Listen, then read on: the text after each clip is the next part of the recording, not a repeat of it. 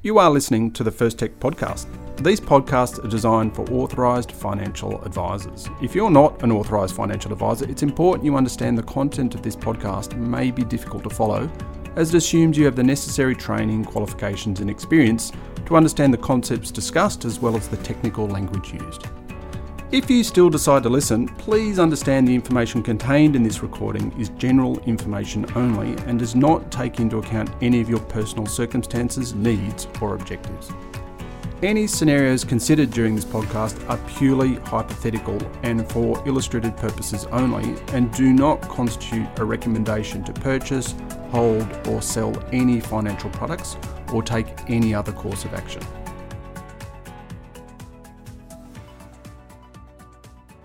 On 1 July this year, a large number of superannuation changes will come into effect.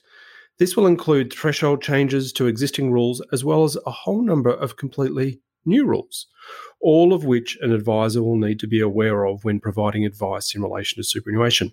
I'm your host, Craig Day, and here to summarise all of these changes and discuss what they mean for advisors is Kim Guest, one of my senior technical services managers in the First Tech team. G'day, Kim.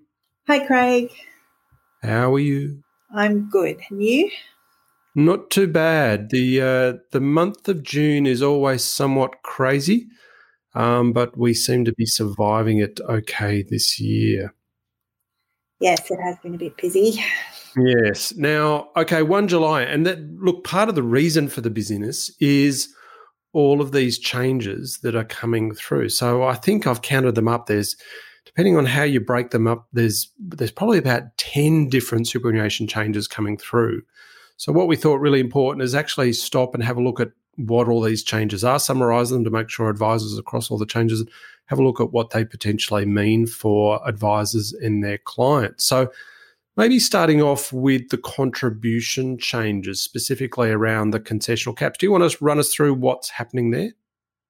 Yeah, sure. So we're getting an indexation of the concessional cap threshold, which is great. So we've had 25,000 for a few years now, and now it's increasing to 27,500 from the 1st of July to 2021. So that's good news. We've got a little bit more cap to play with.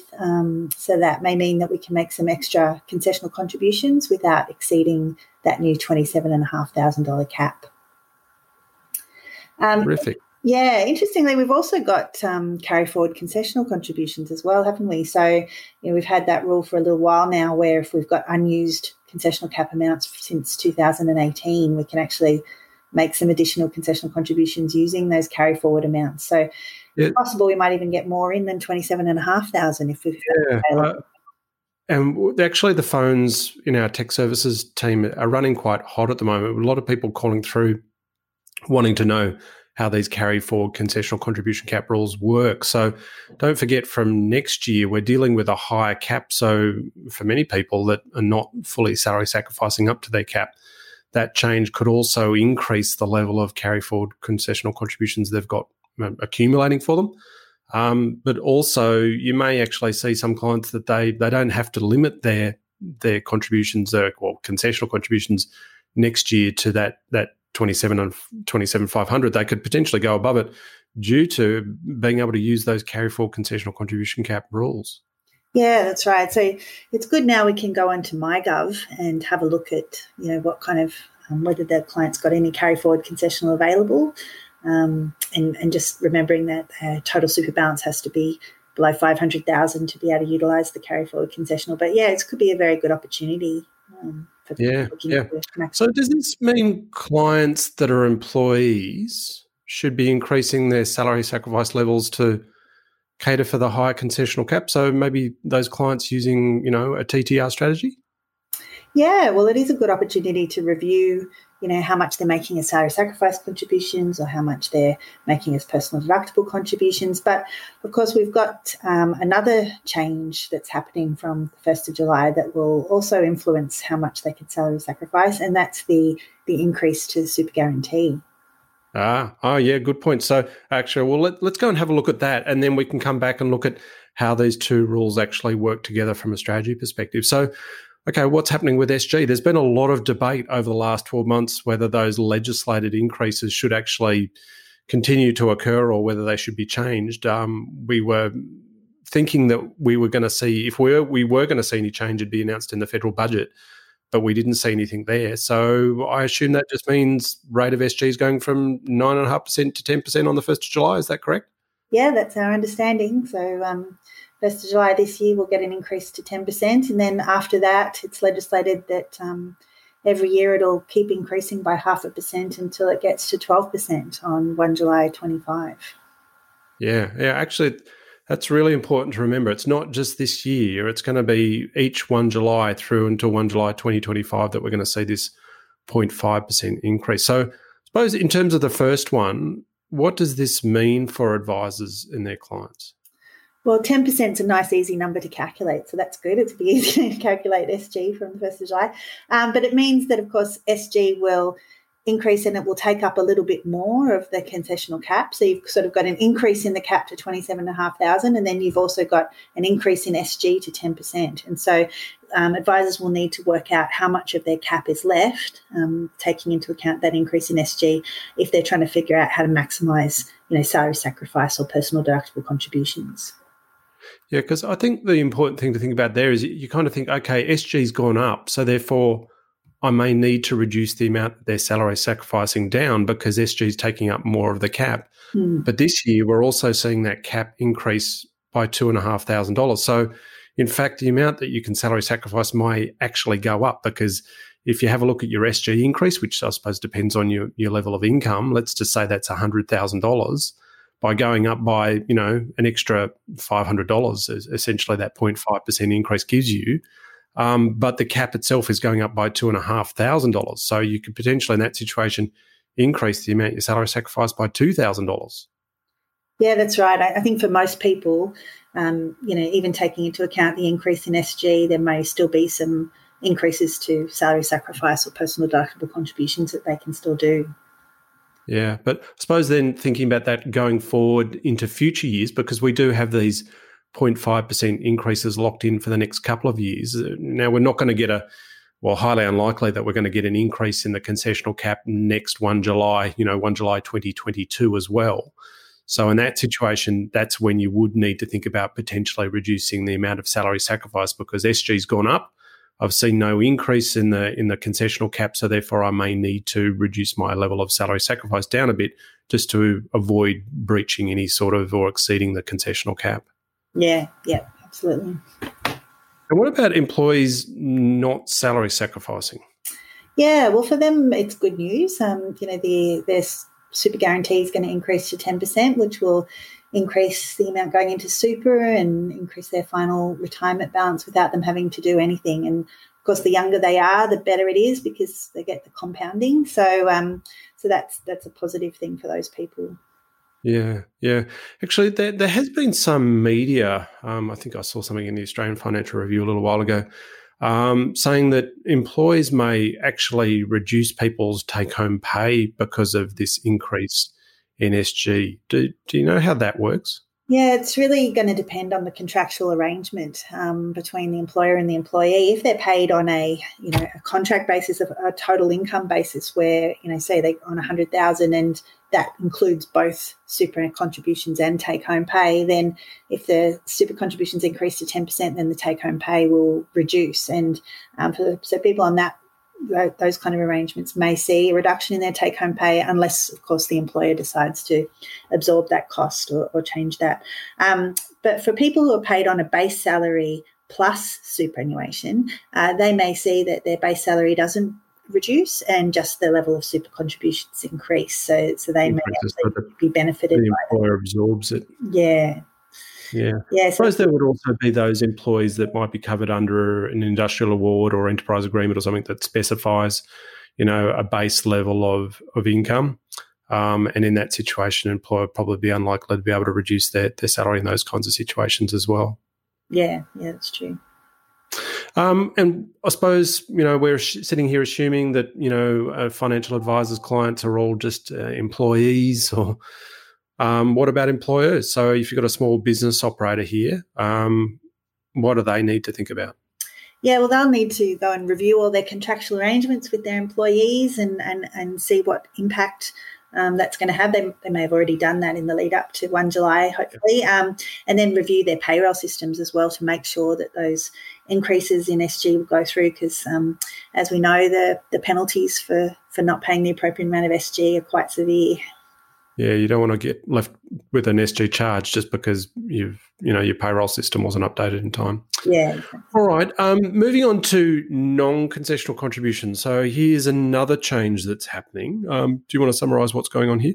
Yeah, so this is also a really positive change. We've got an increase to the standard non-concessional contribution cap. So we've had 100,000 for a few years, and that's going up to 110,000 from 1 July 2021.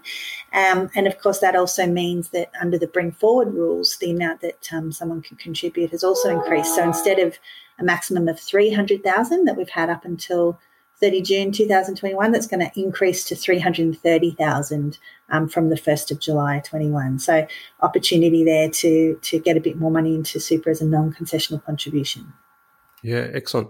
Now, one of the questions I know we've been getting through the tech line in relation to these is what happens if my client has already triggered the bring forward rule? So, those rules that say if you contribute more than $100,000 in a year and you're eligible to utilise the bring forward rules, can they now put in an extra $30,000 worth of non-concessional contributions because of this change from the 1st of July? Unfortunately not, no. So the first year that you trigger the bring forward, that's the year that it's locked in, the amount that you're able to utilise. So if you triggered it, for example, this year, 2020-21, and you contributed more than the 100,000, then that would mean that you've locked in that 300,000 can be used under the bring forward rule, not 330,000. Right. So don't get that wrong and go and throw an extra $30,000 in on 1 July, thinking that because the cap's gone up, that your ability to contribute under the bring forward rule has also gone up by $30,000. Likely, depending on your circumstances. For example, I suppose if you've already put $300,000 in this year, and then you try and add an extra $30,000 on 1 July next year, that $30,000 is going to be in excess of what your cap actually is of $300,000, regardless of this particular change. So you're going to have $30,000 worth of excess non-concessional contributions. Yeah, exactly.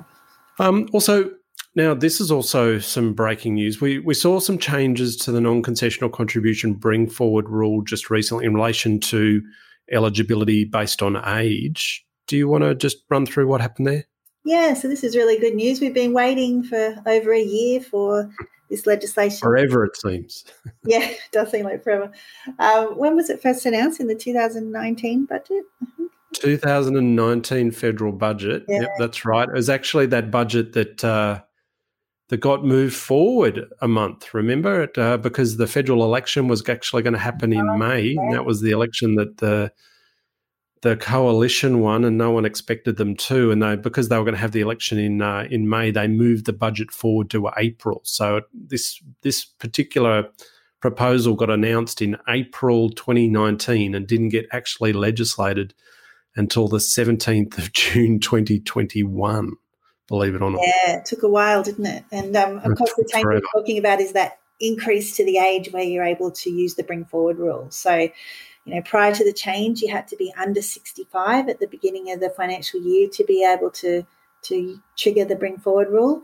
But now you can be under 67 at the beginning of the financial year and trigger that bring forward rule. So that's a really good opportunity for people who are 65 and 66 to still be able to use the bring forward rule. I think also a lot of people may have breathed a very deep sigh of relief. I know that there were some advisors that had clients that were turning 67, over the last couple of months. And the question was, do we throw the dice and take the punt and assume that these rules will get in and make the contribution for a 66-year-old while they were still eligible to contribute of, the $300,000. And so they were really sweating on this change coming through, because if it didn't come through, they were going to have excess non-concessional contributions because their cap would have only been $100,000. But because this has been backdated to 1 July 2020, then those contributions that have been made during the 2020-21 financial year will be assessed under the higher cap. So a great relief for them. Also, what about, we've got those non-concessional contribution cap thresholds, right? So these are for the people with lots of superannuation savings, that beyond certain levels, your ability to use the bring forward rule and actually your ability to make any non-concessional contributions at all are impacted. So those thresholds are also increasing, aren't they? Yeah, so that's more good news. So, up until now, if you had more than 1.6 million as a total super balance on the previous 30 June, you weren't able to make any further non-concessional contributions, but that threshold's actually going up to 1.7 million from the 1st of July 2021. So those people may be able to make some non-concessional contributions where they couldn't previously. Yeah, so thinking about that, I suppose if you had someone that had a total super balance of 1.65 million on 30 June 2020, they haven't been able to make a non-concessional contribution at all this year. But then let's just say their total super balance is still exactly the same come 30 June this year, 2021. So, less than 10 days away, six odd days away. Then in that situation, if it's still 1.65, then they've got the ability to make non-concessional contributions switch back on next year. Yeah, that's right. Yeah, as long as it's under 1.7, they're able to make a non-concessional contribution, which is great news. And what about those people with a bit less, but they're still impacted by these bring forward rules? So they've got, they had that threshold that once you exceed 1.4 million, you weren't allowed to use, well, you could still make bring forward contributions, but you couldn't do the full 330 anymore. It actually got restricted. Are those thresholds changing? Yeah, they've gone up too. So it's not round numbers anymore. It's not just 1.4 and 1.5 and 1.6. It's now 1.48 and 1.59 and 1.7. So it'll be important to actually, if you've got somebody with, total super balance up around that, those kind of levels, it'll be important to look it up very carefully as to how much they've got, as to how much they can actually bring forward under those rules. But yeah, if you've got over 1.48 million, then the amount you can use under the bring forward starts to reduce. Right. 1.48. I mean, as if the super system wasn't complex enough, now we're getting these crazy non-round figures being thrown at us. I mean, 1.48, where that comes from, if you're wondering, is that the way you calculate that figure is it's the general transfer balance cap of 1.7 million less 2 times the non-concessional cap. So the non-concessional cap has gone up by what is it? Yeah, $30,000. No, it's gone up by 10,000. It's gone up. $10,000. Yep. That's right. Oh God, even I'm getting confused by all of this. So that's right. It's gone up to $110,000. So we reduce the 1.7 by 2 times the concessional cap, so $220,000. So that's where we get the 1.48. And for the 1.5 figure, that used to be 1.6 less 1 times the non-concessional cap of $100,000. Now it's 1.7 less 110,000, so that's how you get the 1.59. And obviously 1.7 is just simply an increase in that general transfer balance cap by $100,000. So that's how those crazy rules work. Now, we're also getting a new type of contribution this year, courtesy the One Nation Party. So a bit of politicking as part of getting the Your Future, Your Super reforms through, that they snuck some changes through into the Bring Forward bill, which actually results in a new type of contribution. And you can make these from the 1st of July this year. Do you want to run through what these new types of contributions are? Yeah, so this is really aimed at helping those people who access their super under the COVID-19 early release measures that we had, in the last couple of years, where people got $10,000 out, and then they may have got a second lot of $10,000 out to help them, manage during the economic impacts of the COVID. This bill actually allows them to contribute up to $20,000 of the, equivalent amount of what they got released under that COVID condition of release, and recontribute it back into superannuation. And that contribution won't count under their non-concessional cap, but also they can't claim a tax deduction for it. And is that forever? I think when are they cutting that off? I think you can start making these contributions from the 1st of July 2021 this year. Yeah. But it cuts out at 30 June 2030, doesn't it? So you've got 9 years to make these particular types of contributions. Yeah, that's right. It's quite a long time. And, do you think these will be popular, these types of contributions? No, I don't. No, I think most people who access their super under the COVID condition of release probably, won't have a problem with their non-concessional cap. So those people could probably make a contribution under their non-concessional cap without maxing it out. It'd probably be fairly unusual that somebody who accessed their super under COVID condition of release then has already maxed out their non-concessional cap and has already maxed out their concessional cap and now is, making these contributions. And now looking to get an extra $20,000 in. Yeah. There might be a few people. Right. I wouldn't think it'd be too many. And maybe that's why the government let it through, because they're just going, well, this is kind of a blue squirrel kind of person that's going to make this kind of contribution, so it'll have negligible impact on revenue. So maybe that's how it worked out. Moving on to income stream changes. So moving away from contributions now and talking about pensions. So we saw some announcements around minimum pension payments. So we just want to reiterate what's going on here with that 50% reduction. Yeah, so this was really surprising, wasn't it? We thought, that they would say in the budget if they were going to extend the 50% minimums to another year, but they didn't say anything then. But then they did announce shortly afterwards that they are extending it. So this sort of took us by surprise. I'm sure it took advisors by surprise too. That those 50% minimums will continue to apply for 2021-22. It was actually well into June when they made this announcement, which was a little bit frustrating for people because it should have been announced in the federal budget, and the fact that it wasn't, everyone just assumed that the pension minimums were going back to their normal, so everyone started to plan for that, and all of a sudden, I think it was the 9th or 7th or somewhere around the 10th of June somewhere, the government came out and announced that they would be extending it another 12 months. So it only gave advisors a very short time to actually communicate this to. And funds, in fact, to communicate this to all of their clients and their members. So, it would have been better if it came through a bit earlier, that one. Yeah, that's right. And I guess it means that, those people who got the minimum last year or, 2020-21 will probably continue to get the 50% minimum in 21-22 unless they actually tell the fund that they want something different. Yeah. And that's an important point. Well, with these 50% halvings, not everyone can afford to reduce their income from a superannuation pension by 50%. For those people that can, great. They've had to, draw down less from their account-based pensions. I suppose for this year, this might be the third year in a row that they're taking a reduced minimum. Have they used up their other financial resources? Do they now actually need to go back to the fund and say, actually, no, I need to take a bit more this year? So you just need to contact your fund to do that. Also, what's happening with the transfer balance cap? That's going up as well, isn't it? Yeah, so we've got an increase in the transfer balance cap. It was 1.6 million and now it's going up to 1.7 million from 1st of July 21.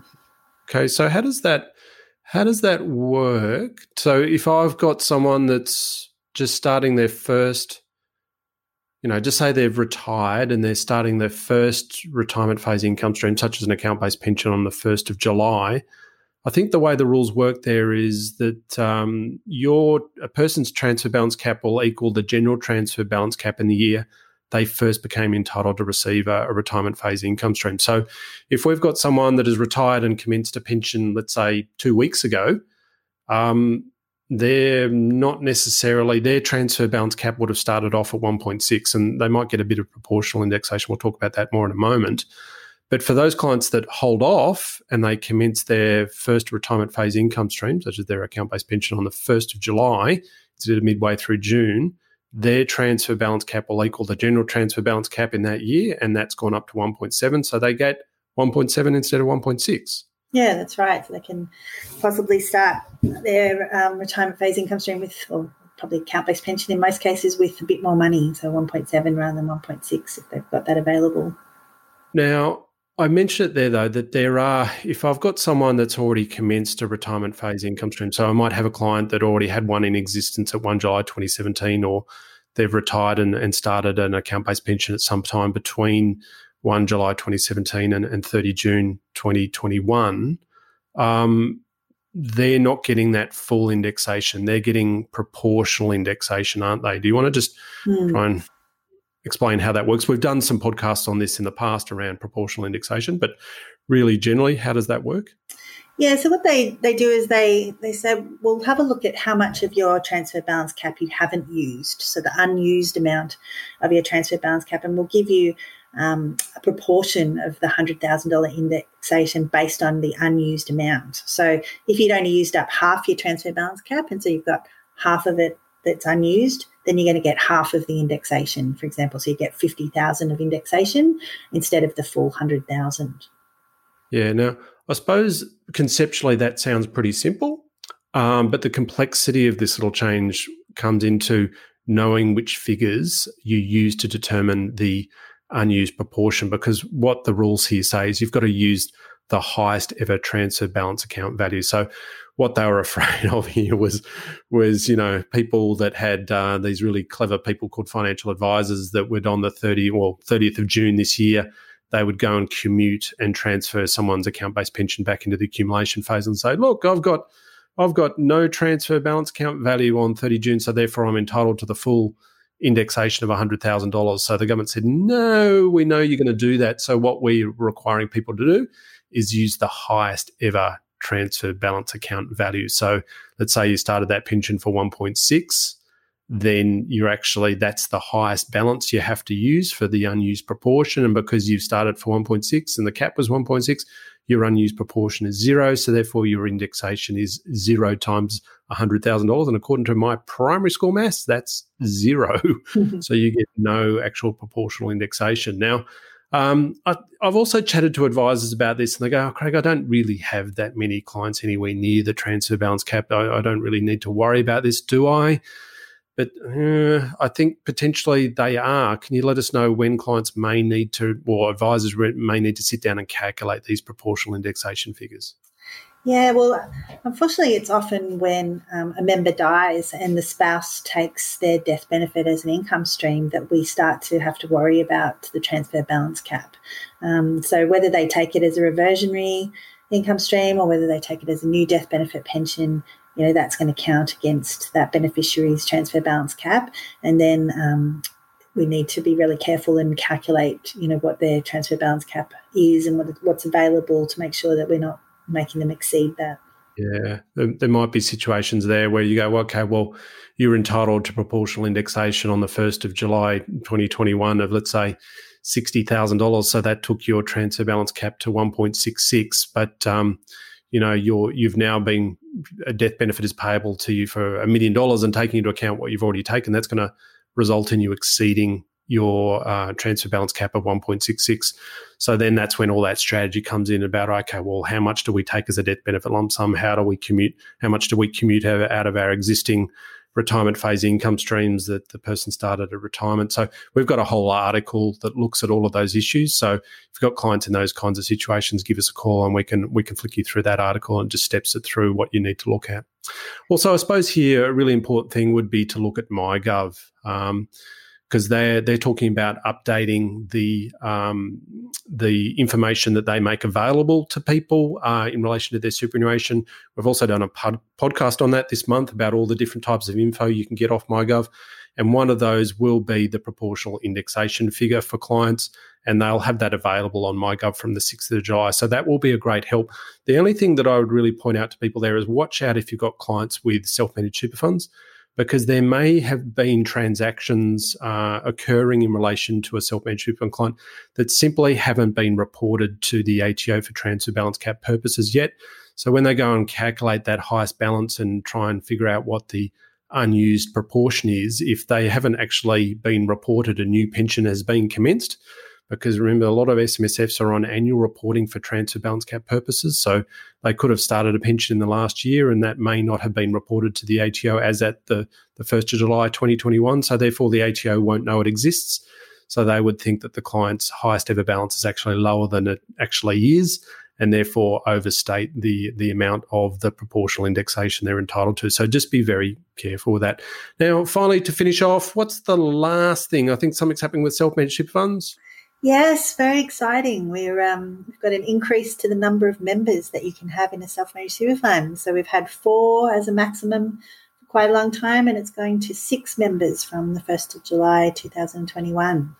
So that was also another announcement from the 2019 federal budget. So all the way back to April 2019. So before even anyone had heard of the word COVID, well before anyone had heard of the word COVID. So 6 members. Do we think a lot of people are going to rush out and set up 6-member self-managed super funds? Well, probably not. No, I think most self-managed super funds have 1 or 2 members, don't they? And so not very many have 4 as it is. Yeah, I think the stats are something like 60-odd% of SMSFs are 2-member, so mum and dad funds. Then you've got about 30-odd% that are single-member funds. And then 3 and 4-member funds make up the final odd 9%. So I think unlikely that we're going to get a lot of people run out and set up 6-member self-managed super funds. But I think what you would find is that you may have particular family groups that this will assist. So they might want to have a self-managed super fund with all of their kids in the fund with them. So you will see those particular situations being very relevant to a small number of funds. So you may see them starting to set up. Now, when can they start doing this from?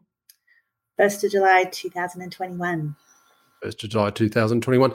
The interesting thing around this one was it said that this rule takes effect from the first day after the end of the quarter in which the bill receives royal assent. Now, this bill received royal assent on the 22nd of June. So therefore, it does take effect from the 1st of July because that's the first day after the end of the quarter in which it received royal assent, which means you can set up 6-member funds from that date. So if you want to go and do that, I'd be talking to your document providers or your advisors. If you're an advisor, talk to the document providers. Make sure that their deeds have been updated to allow for 6-member funds. I think that's probably the most important thing to think about there. Now, I think that's about it. Thanks, Kim. Thanks, Craig. Thanks, everyone. Thanks for listening to the First Tech Podcast. Please remember, these podcasts are designed for authorised financial advisors. If you're not an authorised financial advisor, you need to remember that any scenarios considered during this podcast were for purely hypothetical and illustrative purposes only and do not constitute a recommendation to purchase, hold or sell any financial products or take any other course of action. And finally, you should read the relevant product disclosure statement before making any investment decision, and once again, consider talking to a financial advisor. While all care has been taken in preparation of this podcast using sources we believe to be reliable and accurate, no person, including Colonial First State Investments Limited or Commonwealth Bank Group of Companies, accepts responsibility for any loss suffered by any person arising from reliance on this information.